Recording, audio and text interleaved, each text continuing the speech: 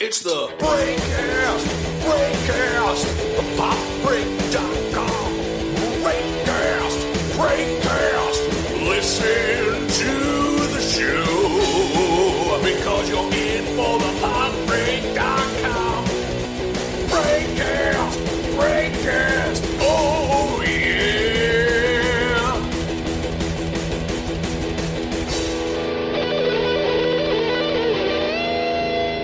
Hello, everybody. I am Aaron Sarnecki, and I am your host this evening, or whenever you're listening, for the Breakcast, the Pop Breaks official podcast. I am joined by my brother and fellow senior writer, Josh Sarnecki, and we are talking about Tropic Thunder, which just had its 10-year anniversary. The movie came out in August 2008. Would you like to say hi, Josh? You know, I'm going to be gracious and I will say hello to our wonderful listening audience. Thank you. So, would you like to... Oh, of course, Josh was about to spoil... Not really, but he's going to give you the synopsis of the movie. Would you like to do the honors, Joshua? I would love to. So, as Aaron said, this movie came out 2008, and it has a pretty star-studded cast. We have Ben Stiller, who is not only starring but also directing this movie, and we have alongside him Robert Downey Jr. and Jack Black, and they are starring in what is supposed to be in the film a movie about Vietnam, but as we get behind the scenes of this making of the movie, within the movie, we find out that it's all going terribly wrong, that the production is over budget, nothing's going right on scene, and so the director of the movie, played by Steve Coogan, decides to throw all of his actors into the jungle, and they find themselves in the midst of an actual war zone, sort of as they're forced to contend with a drug cartel within the forest region they're in. And basically the movie proceeds from there as they bounce back from trying to shoot the movie in the setting, but also just trying to survive. And it's a pretty wacky concept. But yeah, that's the general overview of it. I think you did an excellent job of summarizing the movie there. So, yeah, it's the 10-year anniversary of the movie. Joshua and I saw it probably in our late teens. We saw it with family that didn't really care for it. It's not really a family movie. You kind of have to know that going in, but I mean, it is an R-rated Ben Stiller movie. So, we both enjoyed it back then. Rewatching it, I maybe enjoyed it even a little bit more. How do you feel about the movie now, 10 years apart from its release? I went a little back and forth. When I watched the first 10 minutes of the movie, I was astounded by how stupid I thought it felt. I really had mixed feelings about it this time around. I definitely did. I guess I went the opposite way. I did not enjoy it as much. And we can go into more detail about, what I thought worked and what I didn't think worked this, retrospective doing. But the big thing for me was that the comedy really wavers from really biting, smart, satirical material, focusing on Hollywood and actors and the whole film industry, which I thought was really funny and really hit the mark. And then there was other, just more sophomoric humor that really never sat well. It just seemed really dumb. And it was those parts of the movies where I just kind of want to walk away. But overall, I'd say mixed, but I am leaning towards liking it. But some of the humor really just killed it for me. I can see that actually when you're saying it. I guess because it is a Ben Stiller movie, This is the guy. I think he directed Zoolander also, but I mean, obviously he starred in it. Yeah, this is a Ben Stiller movie. If you know Ben Stiller's comedy, it is generally pretty stupid comedy. I mean, if you've seen a movie like There's Something About Mary, that wasn't something he directed, but that was something he starred in. It's kind of stuff like that, like there's this scene where everybody's checking out him in the bathroom when he gets his himself stuck in his zipper, I think, in that movie. So it's kind of, if you know the scene I'm talking about, it's comedy like that.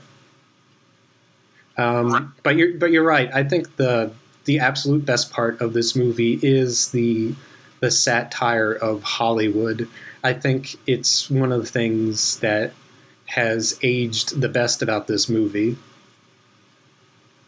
Right, and that's something where the thing about a lot of these jokes, in terms of like how well they age, I would say part of the thing that annoyed me the most, I think, was I know when the movie first came out, the fake trailers at the beginning got a lot of praise. But now, looking back, they do seem really dated. Especially, and it's hard because it's satirical, but it's also just sort of lazy. Like the one that really got me was the Jack Black, his character's fake trailer. Oh, the fatties or whatever.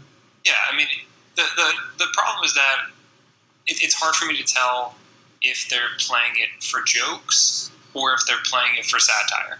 Because if they're playing it for jokes, it's really stupid. It's just a bunch of farts. But if they're playing it for satire, because the whole concept of that trailer in the movie is that here's Jack Black's character, his actor, and he stars in a series of movies where he is just dressing up as different members of the family, and they all fart the whole time. And so if that's supposed to be the joke, it's not funny. If it's supposed to be making fun of the kind of the Eddie Murphy, Medea, those kind of films that had started coming out at that time, then I'd say it's somewhat successful as a joke, but it just seemed really dumb to me, and it was really hard for me to watch. So things like that are what made the movie a little frustrating for me. But then once you get into the parts later on where you see the actors talking with each other about the film industry, it really biting and clever in a way that seems totally different from some of the stupid humor, especially some of the conversations between Robert Downey Jr.'s character and his other cast members just really hit home about the way the Academy Awards work and the way that racial casting works, and it really hits home. So you gotta just get through that first part, in my opinion, to get to the parts that really work. Yeah, no, I can see that. We are definitely pretty far removed from the Eddie Murphy Nutty Professor movies, which I think were the main inspiration of that Fatties segment. Not so much Medea, which hadn't really blown. I mean, there might have been like one Medea movie by then, but it was mostly the Eddie Murphy movies, I'm pretty sure, were the inspiration. All right, so where do we go next? I guess I was curious what your opinion was of because there's the booty sweat, bust a nut, again, talking about the silly humor in this movie, commercial, and then there is the Satan's Alley trailer. What did you think of that trailer this time? I definitely think of the other trailer we had up front was the one for Ben Stiller's characters, Tug Speedman's. Oh yeah, the Scorcher. Scorcher movies. I definitely think the Scorcher trailer and then Robert Downey Jr.'s Kirk Lazarus in Satan's Alley were definitely the best of fake trailers. Just because the other ones were, like I said, like sophomore in a probably intentional way, but just didn't hit home. Whereas these other ones very clearly were played for satire, especially the Scorcher ones with Ben Stiller. You know, making fun of every action series that never dies, like very much a Sylvester Stallone, Rambo kind of feel to it, which is really telling how, you know, the sequel culture that existed even back then and, you know, is especially alive now. You could even apply it, I feel like, you could probably apply it to a movie series like Fast and the Furious, even. That's very true. It is very Fast and Furious. So, this movie is both reminiscent or representative of its time, but also a little bit foretelling of the series to come. Meanwhile, the Satan's Alley trailer, it's definitely a very satirical approach, but the thing that's great about it is that it really tackles the idea of Oscar bait movies in a way, where, you have this acclaimed character actor going into this movie about a controversial topic, and it's all very serious, and it's just things like that where the movie knows what it's doing and it works. At least in my opinion. What did you think of those trailers? Yeah, no. I mean, I totally agree when it comes to those trailers. When you look at the movies that typically get nominated for Oscars, and this isn't necessarily knocking those movies, but a lot of times, especially now that the Academy has 10 choices for Best Picture, they kind of pick the same kind of genres or like plots for a lot of the movies. So, like, again, not knocking a movie like Brokeback Mountain, which, you know, most people thought should have actually won Best Picture, but there are a lot of movies that, like, are very similar that get nominated seemingly each year, where there's, you know, there's like always a World War II movie that gets nominated, it seems like, and because people know that those movies get nominated, they keep making them. And again, not knocking, saying that they're bad movies. It's just like, it's sort of a cultural, it's a system that perpetuates itself. Right. And, you know, even looking at just the way they write Kirk Lazarus, the character actor played by Robert Downey Jr., They say, oh, look, he's won 5 Academy Awards. He's always... Which is never, by the way, that's never happened. The most anybody's ever won, an actor has won is 3 for Daniel Day-Lewis. And that's the thing. He's very clearly a character of Daniel Day-Lewis and other actors who famously take their roles too seriously.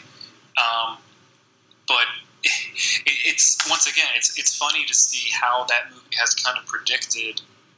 even as it shows what things were like back then. Because now you have actors like Jared Leto who are on the set of Suicide Squad sending, like, pig's heads to his castmates because he's in character the whole time. Pig's heads, like dead rats, used condoms, like, just... If we're supposed to believe the reporting, at least. Right, so even though this is satire, it's one of those things where sometimes life is as strange as fiction, because as ridiculous as Robert Downey Jr.'s character getting surgery to be in, like, literal blackface for a film role and speaking in, you know, African American vernacular the whole time, it's still, you know, it's crazy.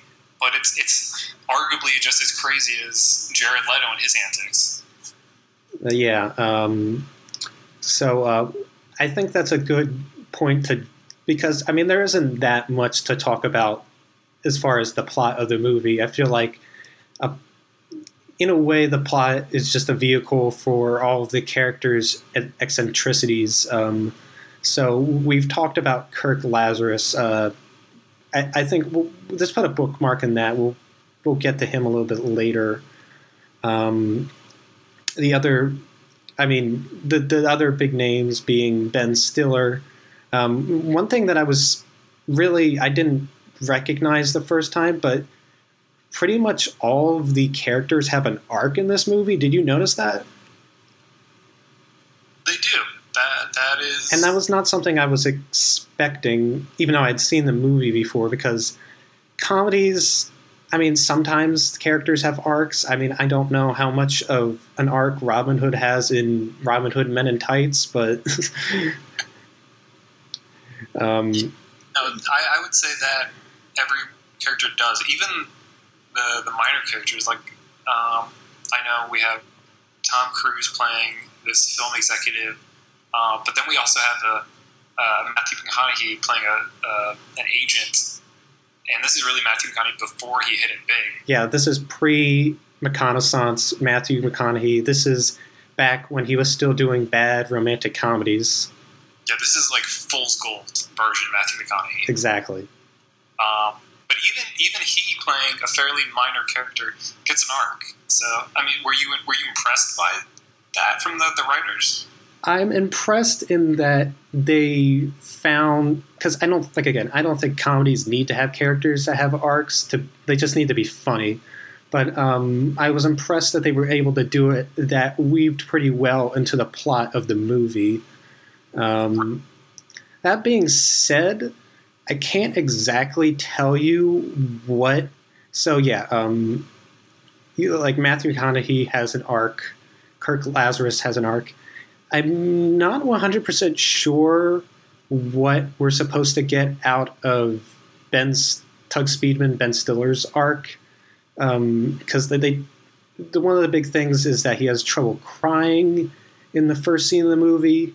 So that's one thing that he wants to master. Then another thing that they try to get into is that he spends so much time on movies that he doesn't have a real family.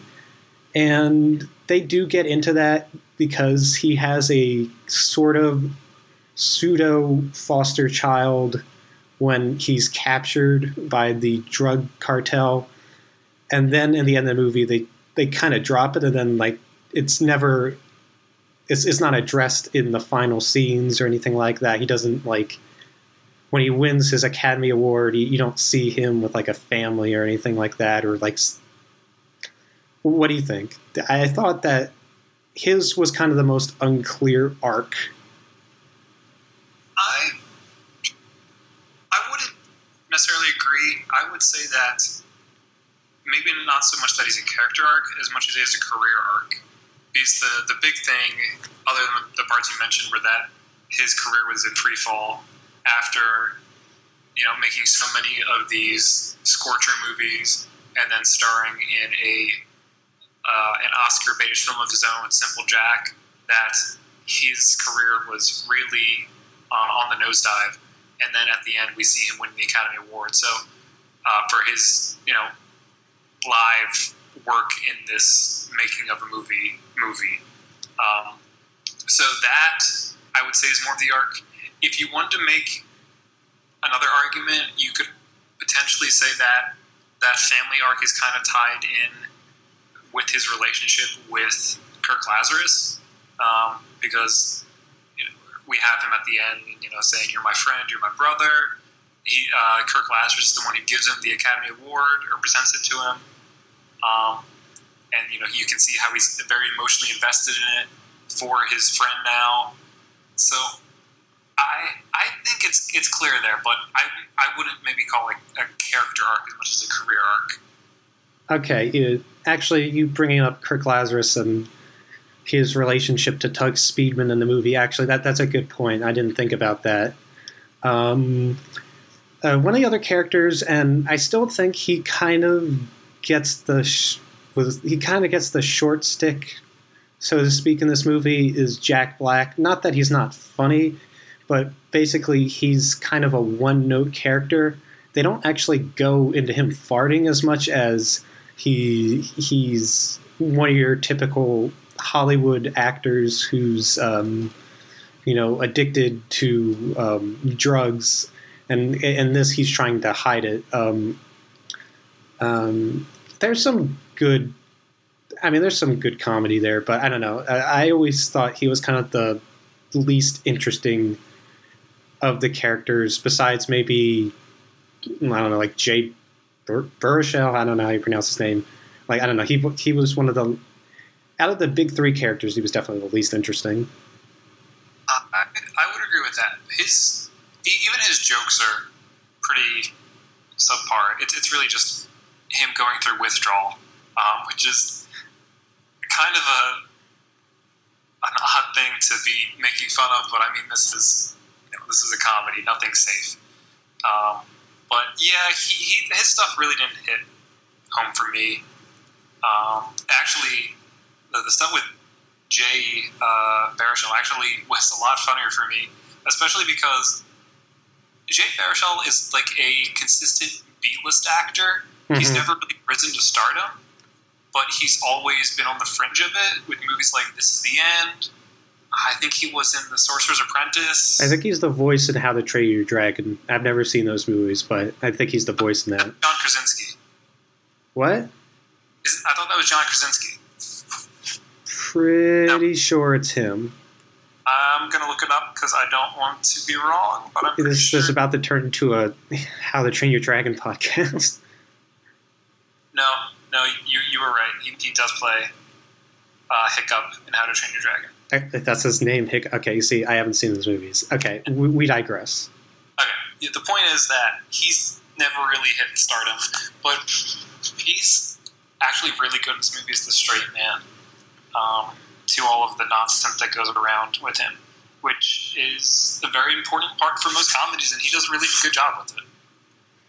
Yeah, maybe I'm not as enthusiastic about him because he is the straight man, but yeah, straight men are important parts of comedies. There is one line, I think it's Kirk Lazarus who says it to him, that he says he thinks he has potential and that he might get a Teen Choice Award from this movie, and then he says they'll slime you and everything, which is actually a reference to the Kids' Choice Awards. It ruined it. It ruined the whole movie. It totally took me out of it. No, that was the joke. Right. But yeah, so even he gets some comedic turns, even as the straight man. While we're talking about some of these, obviously there's the big three stars in this. I do want to touch on a few of the other supporting cast members because there's some really big names in here. We mentioned McConaughey. We also have Danny McBride, who's playing the pyrotechnics expert. Which I think, I think in general this cast was, it's perfectly cast. Danny McBride as a guy who's going to blow stuff up, just, I couldn't get more perfect than that. Right. My only thing is I found him pretty insufferable as a character. Yeah, well, I mean, Danny McBride, it's not everybody's cup of tea, but... Right. We also had Bill Hader. Bill Hader really didn't do much in this, but it was just interesting to see him in there. He was second banana to Tom Cruise. But really the big, I don't know if he's supporting or cameo, how you would list him. I would list him as supporting. Is Tom Cruise. Mm-hmm. I actually have some insight into this, how he landed this role. Oh, yeah? Yeah, so I was watching an interview he was doing with somebody. It's about a year-old interview. It's not that old. I think it's a BBC or whatever interview. So he was saying that he had been friends with Ben Stiller for a decent amount of time. Ben Stiller had shown him the script for the movie, and he said, "There's one thing missing. You need somebody to represent the studio because studios are always a big part of movies. I mean, unless it's an independent movie, but." So yeah, he's like, you got to have a character who's a studio exec. So he went and rewrote the script, and he came back to Tom Cruise with it, and he had, he came up with the Les Grossman character, and Tom Cruise was like, I have to play this character. Like, this is a role I want to do, and he has to have gigantic hands. Yeah, that was his request. Oh, and he has to dance. So Tom Cruise essentially made this role for himself. Yeah, it wasn't like, who can we get for this role? Oh, I know, Tom Cruise. This role was made by Tom Cruise, essentially. Yeah. Wow. That's pretty wild. I know I read that they wanted to keep it a secret that he was in it, and then it was leaked to the press, and apparently Tom Cruise and his people got really mad about it. I would be too, because it would have been amazing. I mean, we've had some amazing cameos over the years. We've got some good cameos in the past few Marvel movies, for example, and I don't think that people knew about them. So I would be upset if I were him. But what did you think of Tom Cruise? Yeah, I think that I think he's a funny character, though I do question if he would be as funny if, it wasn't Tom Cruise. If, like, is the joke just that this is Tom Cruise as a big, bald, hairy, big-handed studio executive who shouts and swears at everybody? Like, would it have been as funny as anybody else's? You know what I mean? I totally know what you mean, and I would actually even answer to that, and I'd say no. It would not be as funny if it was anyone else. Well, not anyone else, but it's funny because it's Tom Cruise. Mm-hmm. A lot of it, and this is my problem with a lot of the humor, is that it's just based around swearing. Like, oh, he dropped the F-bomb, that means it's funny. Like, that's really where the humor from his character, Brad's character, and to an extent Steve Coogan's character comes from. It's like, okay, they're just angry and they're cursing. It's funny because they're cursing. It's like, no, that is kind of, I will admit, that is kind of lazy. It's like the more the unexpected, mm-hmm. Where is supposed to catch people off guard and make them laugh. And it's not that it's not effective; it's just that it's lazy. Yeah, I agree. Swearing is not a substitute for good jokes that actually have setups and payoffs. I think scenes that worked better were his dancing scenes. There's one, where he's explaining the G5 to Matthew McConaughey's character, and I think that's actually one of the scenes where Bill Hader shines a little bit, where he's in the background. Sure. And then he has his line where they say, oh, we don't negotiate with terrorists, and everybody claps. Right.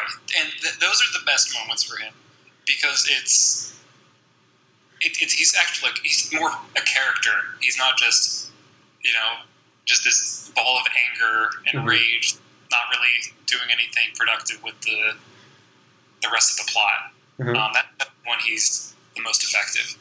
I'm curious, and I wouldn't be surprised if he was based on his appearance and his demeanor, if he was based on Harvey Weinstein, the now disgraced movie mogul for Miramax and the Weinstein Company.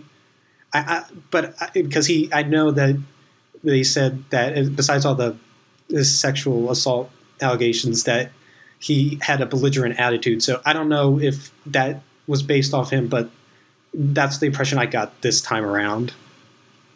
That is interesting. I wasn't really paying attention to that, but now that you mention it, I can definitely see that, in which case, this is a very different feel for the movie then, at least for those scenes.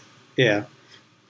Okay, so think we talked about all of the characters. One minor character, he doesn't get a lot of lines, but I think, again, very good casting.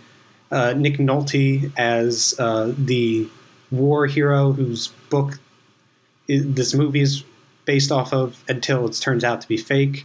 I mean, he's like your stereotypical, like, grizzled old war veteran. Okay, he doesn't have like lines. I just thought it was good casting.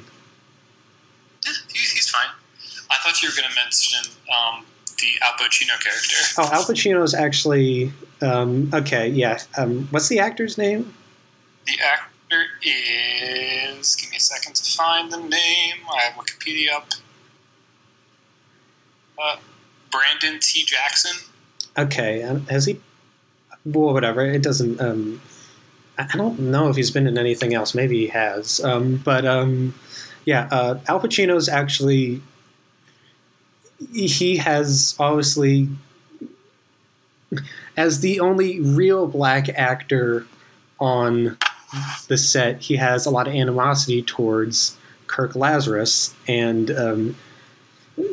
I mean, if you've seen the trailers of the movie, and I actually watched the trailers, and I feel like they actually don't give it too many of the good lines away. But if you did see the trailers, Robert Downey Jr.'s Kirk Lazarus is, trying to level with him as if he's, fellow black actor, and he quotes the Jeffersons theme song to him. So obviously that's obviously one of the best jokes. That's why they put it in the trailer. But even he has an arc in this movie, and he's also integral to Kirk Lazarus' arcs, which is knowing who you are. So we mentioned that there's the Booty Sweat commercial in the beginning of the movie, where he's surrounded by a bunch of beautiful women twerking around him, and then they reveal later that Al Pacino is actually gay. Al Pacino, the actor, sorry. Al Pacino. I'm trying not to get in the hot water. Yeah, but no, we find out that he's been closeted, and it's once again sort of a good satire of what it means to be a masculine black actor or rapper, and how he has to really create this persona of hyper masculinity in order to be a successful actor and rapper. Mm-hmm. But later on revealing that, he, is closeted and that he has to be true to himself. And so in kind of one of the better minor cameos, we have him at the Academy Awards with Lance Bass, who we find out is the person he had a crush on. Yeah. And so, yeah, there's not much else to his character, but there's that. He has a lot of good comebacks when talking to Kirk Lazarus. Let's go back to Kirk Lazarus, because I know I put kind of a pin in that.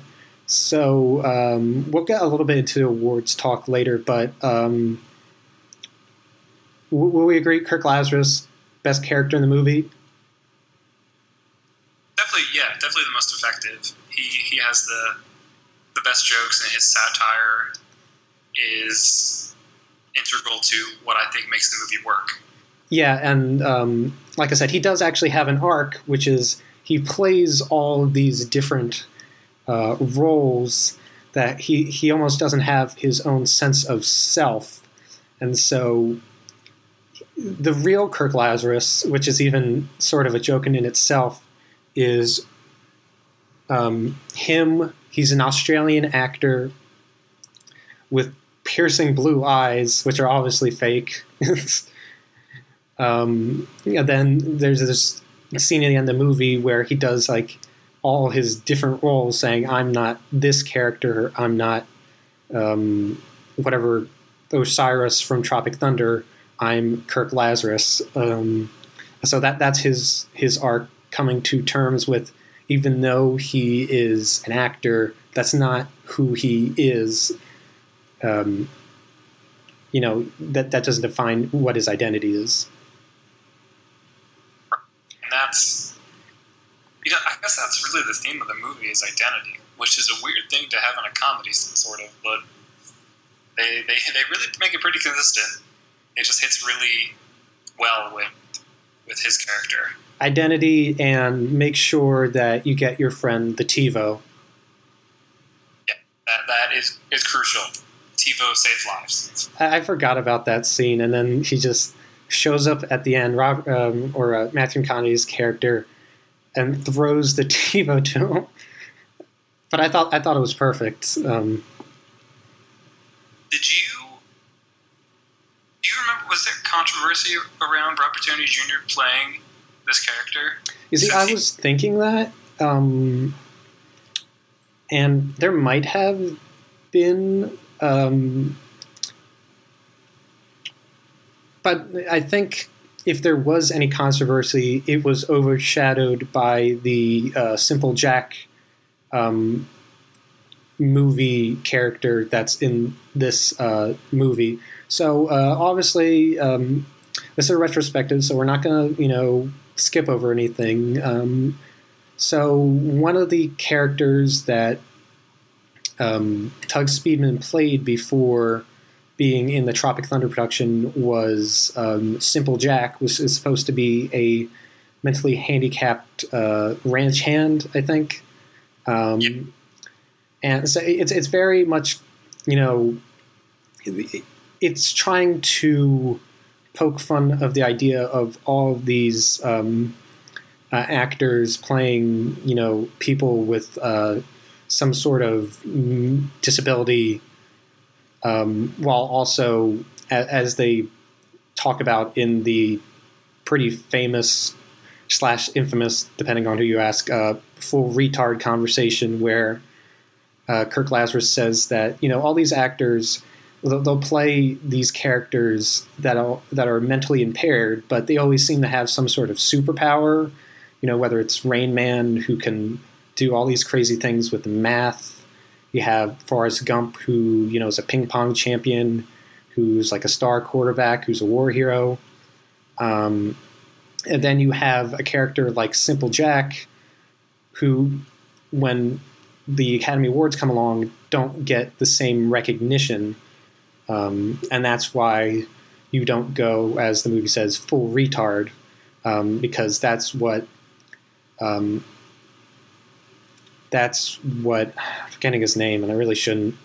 In the movie I Am Sam, Sean Penn did with his character, who's mentally handicapped, and he didn't win the Oscar. I think there's actually a very important commentary for people to have. Should it be in this movie and maybe not like somebody just write an article about it? Well, I think that this is where it got the most exposure, so I think this is actually a good place for it. Unfortunately, and I will admit this is somewhat to the movie's fault, it gets overshadowed by the just controversy over the depiction of Simple Jack. What do you think? I mean, it's hard for me. I think there are moments when they do it in a way that the satire gets a little lost. And that's always the danger. Nature of satire is that you're trying to show how hypocritical and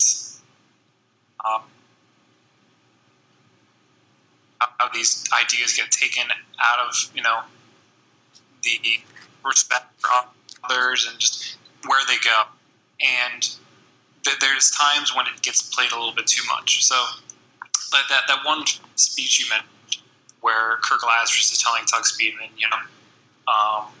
that these characters always had these impairments, but they also had these almost superhuman abilities, and you should never go unquote full retard. Like that is such a like biting, amazing critique of the Academy, while it's also just throwing around an offensive word over and over again. And it's hard for me to tell where it stops being a critique and where it starts being more like we talked about earlier, just using it for the sake of humor. I'm leaning towards it, being, just really effective satire, but there was times when it got a little edgy for me. And then especially once you have him in the drug cartel village performing the entire movie by himself, that's where it's seeming less and less like satire and more like poking fun in a controversial way. So I know you don't want to get too much in this topic. No, but I actually totally agree. I think that it's a part that should be in the movie, but is too much in the movie, and I think that some of the ways they describe this Simple Jack character, it just comes off as a little too harsh. They call him moronic and stupid and idiotic. I think that while I think it has a place in this movie, I just think they should have dialed it down. And when I was reading up on the movie, it doesn't seem like they really consulted anybody when they came up with it. And that's why there were so many, protests and boycotts about it. So, yeah, they should have dialed it down. And if they had consulted, an expert, I think there wouldn't have been as much controversy. Right. And, that's not to say that we think the movie is being mean-spirited. Because the thing you always have to keep in mind with comedies is that the purpose that it's making fun of the way drive. So it's not saying that the writers think that people's impairments are moronic, as you said, but that's just what that character might say, and so you have to set the character from the filmmakers. There's a point when it's just hard to do that, and it just becomes difficult to listen to and watch. So, while it's a very strong part of the movie when they do well, there's parts when it just overstays its welcome, or it just goes too over the top. Agreed. So, I don't think there's much else to talk about as far as the plot or the characters. We talked a little bit about the awards buzz for Robert Downey Jr. I know. So I think it was before I saw the movie when I heard about it. And keep in mind, this is the same year that Heath Ledger won for The Dark Knight. So I was actually super angry about it because I'm okay, comedy roles typically don't get awards recognition. And I kind of thought that the Academy lost their mind. I'm a little more mixed now because I kind of see where they were going from, though you could make the argument that it's actually a symptom of the things that this movie is saying about the Academy. The fact that they didn't see it as a very complex character, who's trying to be black and stuff like that, as much as they were convinced that he was black. Which, of course, most of the makeup was, did most of the work there. His voice it's an impression. You don't give awards to people just because they do good impressions. I mean, it's not like Frank Caliendo, the famous impressionist, has a bunch of Academy Awards. But I do think what maybe, if they were actually taking care and looking at it, what maybe got him the Academy Award nomination was all that, plus just his comic timing and his facial expressions. What do you think? I'd agree with that. I mean, the other important thing to note about this is that it came out in 2008, which is the same year that he played Iron Man. Or that he first started playing Iron Man. So this is really the big year for Robert Downey Jr.'s resurgence. And so the fact that he got nominated that year after playing, in one of the most successful and popular superhero movies that's been made, this was really the turning point in his career. Do I think he deserved to get nominated? Yeah, Let me put it this way. So I believe it was Matt Gilbert who wrote this piece. We did a bunch of coverage on The Dark Knight's 10-year anniversary. If you just type in Dark Knight in our search bar on thepopbreak.com, you can find all of it. So I don't think you haven't read it yet, have you? Not that one, no. Okay, so he was talking about why he doesn't like The Dark Knight as much, and he made some good points. I don't 100% agree with him, so he said, in his opinion, that if Heath Ledger had not passed away, that Robert Downey Jr. would have won the Oscar. And I think he's arguing that he should have won the Oscar. I'm going to have to disagree with. If you think that Robert Downey Jr. should have beat Heath Ledger for the Joker, you're kind of out of your gourd. But sorry, Matt. But another thing that he did bring up, which is a good point, is that one thing that, and this is getting maybe a little too bit into The Dark Knight, but maybe Aaron Eckhart didn't get the recognition that he deserved for his portrayal of Harvey Dent in The Dark Knight. And, his career never really took off the way it should have. Maybe he should have been the person who got the other nomination instead of Robert Downey Jr. What do you think? I definitely don't think that Robert Downey Jr. deserved to win for this role. But whether or not he deserved to be nominated, I'm really on the fence about that. Because, like you said, a lot of it is makeup and impression work.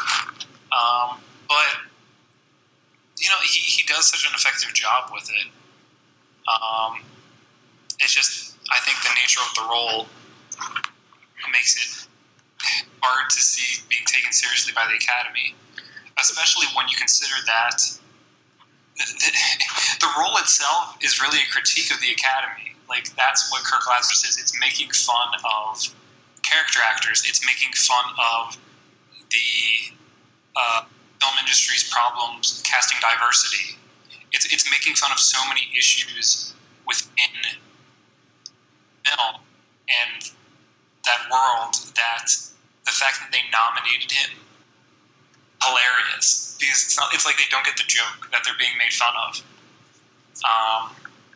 Which is might be the funniest thing of all about this, because is this, an Academy Award-winning performance? I don't know. Is it an amazing critique of Hollywood? Absolutely. Right. Well, I think one of the interesting questions you have to ask is, should the Academy Awards be more like the Golden Globes and have it split between dramas and comedies? Because I feel like the problem then is, I'm not much of a comedy person. Comedies tend to kind of, at least big movie comedies, tend to kind of go either one way or the other. There are exceptions. Usually there are your raunchy comedies. Those tend to be the most popular. And then you get the kind of independent movie, Woody Allen type comedies that are sort of, quirky or like Wes Anderson kind of movies. So I feel like not movies being raunchy doesn't mean necessarily that they are bad, but sometimes I feel like they try to push the envelope too much. For example, if you Anchorman, the first Anchorman is a movie I like a lot.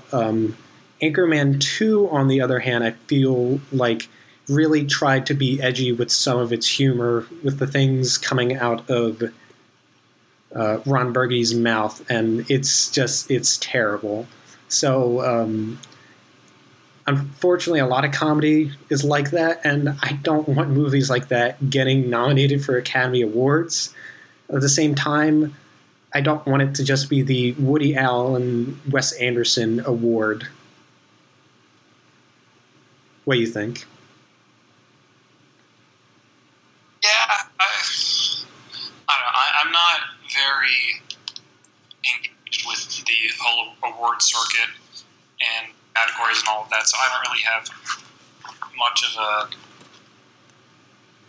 a beat in the game.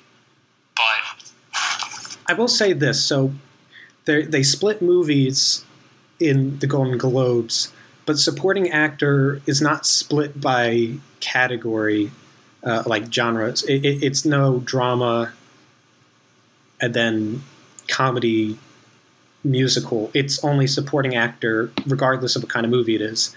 And that's why Heath Ledger beat Robert Downey Jr. in the Golden Globes like he did for the Academy Awards. I don't have a definitive answer. I'm like you. I'm not super into awards. I think that having a popular movie that people like is more important than getting an award for it. But I do care somewhat about it. So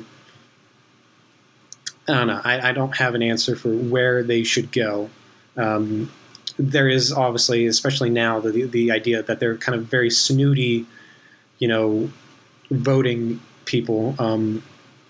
But you don't want them to be too lowbrow also and nominate some sort of garbage movie.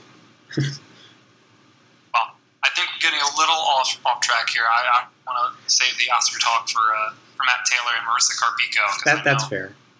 Good job covering all of that. Okay. Do you have any other thoughts about this movie?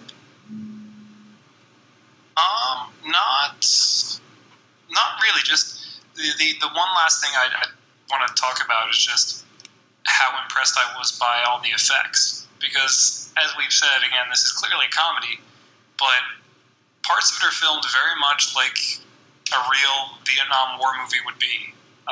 Everything seems to be, or most of it, a lot of it seems to be filmed on scene. There's a lot of good aerial shots. There's a lot of good pyrotechnics and helicopter work. So I was pretty impressed by all of that from a technical standpoint. Yeah, it's kind of weird. Like, the Vietnam movie genre kind of didn't last very long.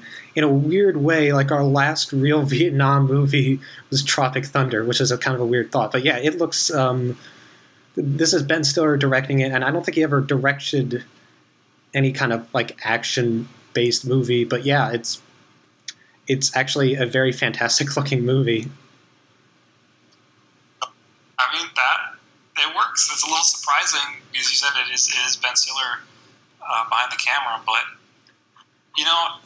while I can fault the movie for a lot of the stupid humor, there is a lot to like about it. So even while I am lukewarm on it overall, the parts I like about it, I really do like. It's just, some of the humor is just too lowbrow for me to stay invested the entire time. So if anything, I would say get rid of some of that lazy writing and really just stick with the strong stuff. That might, I mean, it's already under 2 hours, this movie, but you might even save a little bit more time and hopefully throw in some more material that works a little bit better. So if I was rewriting, that's what I'd look for. But otherwise, 10 years later, it it holds up in some pretty good ways and manages to even reflect our own pop culture period in ways that I kind of wasn't expecting. One final question. Do you want a sequel? Do you? No, that ship has sailed, and there are so few movies nowadays that don't have sequels that I think it would kind of hurt this movie if it had one. But there's nowhere to go. There's no plot that they could come up with, and I mean, Zoolander 2 was not well received.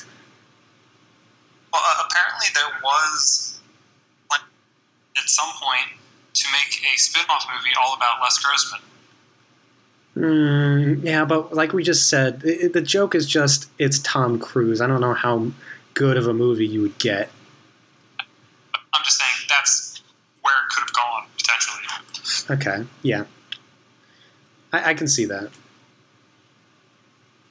What about any closing thoughts before we wrap this up? Yeah, it's just I was expecting to go into this movie again being ready to rage about Robert Downey Jr. getting nominated, and I'm a little more just mixed about it. So I think that's what you were expecting from me too. So you're probably surprised that I'm a little more chill about it. Okay, do you want to plug your social media? On Twitter, at Josh Sarnecki. On there, you can find a few reviews of Voltron, as well as a few other news pieces I have on the casting for the coming Star Wars Episode 9, as well as the return of Star Wars The Clone. Okay, awesome. And if you want to find me, I am at Aaron Sarnecki on Twitter. It's just at Aaron Sarnecki. And if you want to find the Pop Break on Twitter, it's at popbreak.com, all spelled out. And you can find the Breakcast on Apple Podcasts and SoundCloud. Until next time, have a wonderful night or day, and thank you for listening.